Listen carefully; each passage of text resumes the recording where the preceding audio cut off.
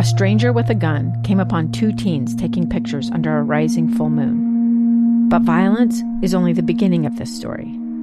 Sometimes I thought, there are no miracles. Yeah, there are, and this is a big one.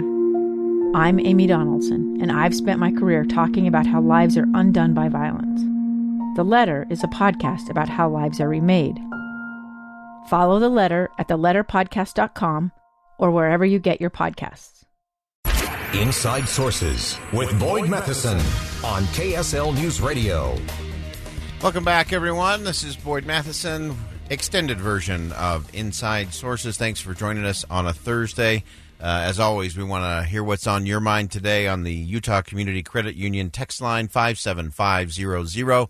Again, 57500, only when it's safe, because safety first. That's the rule, so make sure you obey that. But would love to hear what's on your mind today, what's resonating with you, what are you thinking about, what are you worried about, what do you hope we talk about in the remaining part of the program. So just a couple of quick recaps as we move towards the bottom of the hour here. As Todd Fuchs just mentioned, the USS Boxer has shot down an Iranian drone that was too close, not safe, ordered to stand down, disregarded that, and so the USS Boxer took it out. So it'll be interesting to see how that plays out through the afternoon. We'll keep tuned here to KSL News Radio for more information on that. Want to pick up on a couple of other things going on today. I have to tell you, on the Democratic side of the presidential debate, I think we've achieved a new high in lows in terms of milking this process a little bit. CNN, which will host the next Democratic debate next week on the 30th and 31st of July. So tonight, they have been teasing all day today the draw. So it's sort of like waiting for your March Madness bracket. They are going to start at 6 p.m. Eastern, 6 p.m. local time, and they will start to draw the slots for each of the two nights of debates coming up on the 30th and 31st of July. So 10 candidates one night, 10 candidates the next, and they will be drawn. I don't know if they're going to draw these out of a hat. I don't know if they're going to play walk-on or walk-up music for each of them. I don't know if they'll have big balloon faces of each of the candidates. I'm not quite sure how CNN is going to do this, but the fact that we are televising a draw as if it were the selection show for March Madness or the NFL draft is pretty telling in terms of how this is all coming down. But a very interesting thing. So we will watch it, and we will find out who will be on which night. And it does matter. It does matter which night you are on. In the first round of debates for the Democrats, it was the second night that was sort of the heavyweight night. You had Bernie Sanders, former Vice President Joe Biden, Kamala Harris, Governor Pete Buttigieg from Indiana, and so on. So it was a very heavy lineup on night number two, so they got a little more attention, a little more social media love, a little more network attention as well. And so we'll watch. We'll find out tonight. We'll report back. We'll see how that stacks up and what that means. And I will say that one of the most important things that's going to matter for these candidates is they are entering the dog days of summer, which are really tough for campaigns.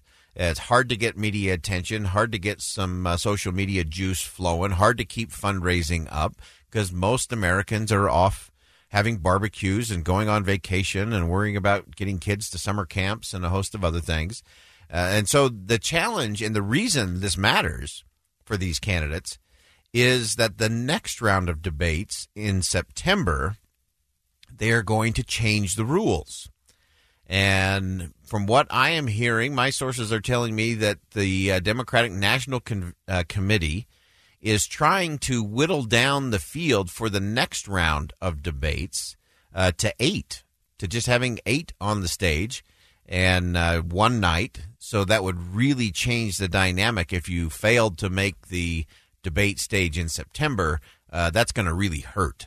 That's going to hurt your credibility. It's going to hurt your fundraising. It's going to hurt your organizational structure.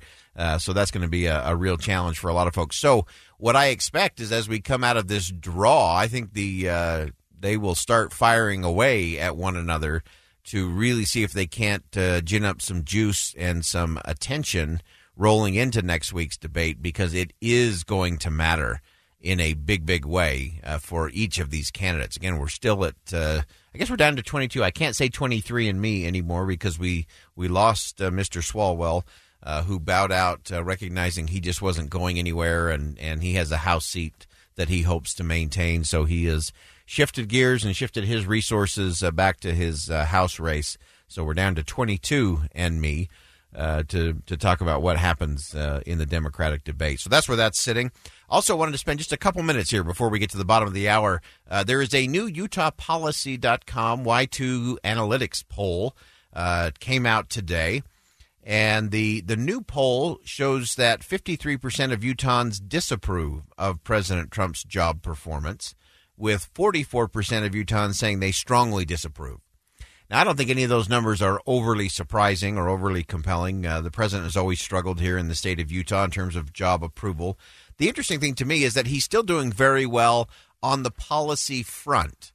So when it comes to Supreme Court judges, when it comes to the economy and jobs and so on, he continues to do very well. He also continues to do well with the Republican base. So if you break down those numbers a little bit, Utah Republicans overwhelmingly approve of Trump's job performance. Job performance is the important key there. 87% of those who identified as strong Republicans approved of the president's job performance. Republican-leaning and independents also approved of the president, 64%. And so that's kind of an interesting thing in terms of those that have made this a very transactional relationship with the president, that they'll agree with him on jobs and the economy and judicial appointments, but struggle in terms of his rhetoric and style and Twitter handle. That seems to be the continued problem. Now, here's the thing that I find most interesting, the thing we need to watch, is in the 4th congressional race, which we know will be a heated race as Democrat Ben McAdams tries to hold on to that seat in his first re-election effort. In the 4th congressional district, 59% of registered voters disapprove of Trump's job performance. Only 50% who say they strongly disapprove of the president. So that's going to be an interesting challenge for Republicans going into that 4th congressional. 59% of registered voters disapprove of the president. Also, young voters are struggling with the president as well. 67% of younger Utah voters disapprove of the president's job performance as well. All right, we're going to step aside. When we come back, we will pick up our conversation. We're going to talk about asking questions, what that's all about. Stay with us on KSL News Radio. We'll be back.